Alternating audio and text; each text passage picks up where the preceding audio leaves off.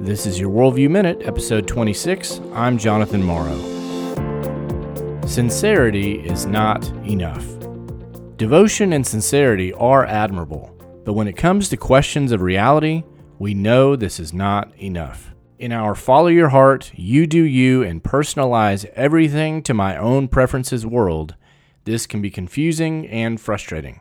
Every day through Spotify, Netflix, and YouTube, people are discipled by our culture to think that right and wrong, gender, sexuality, and spirituality are determined by what I, as an individual, choose to believe. That's the height of freedom, right?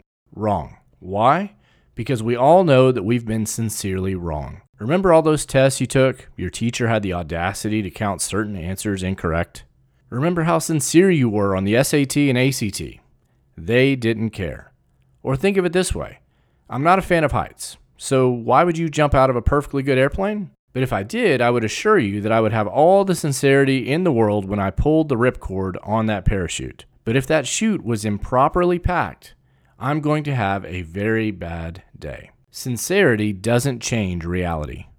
If we live in God's universe, and I think the evidence for that is very strong, by the way, then God sets the rules and defines reality.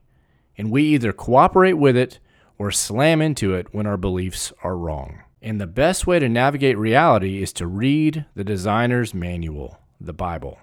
It teaches us what is true and how to live. If you're finding these podcasts helpful, then I want to encourage you to visit resources.jonathanmorrow.org to get a free PDF that I've created just for you that will give you a simple 4-word framework to help your kids explore the powerful evidence why Christianity is true. Find that free PDF and other ways to help the next generation build a lasting faith at resources.jonathanmorrow.org. This has been your Worldview Minute.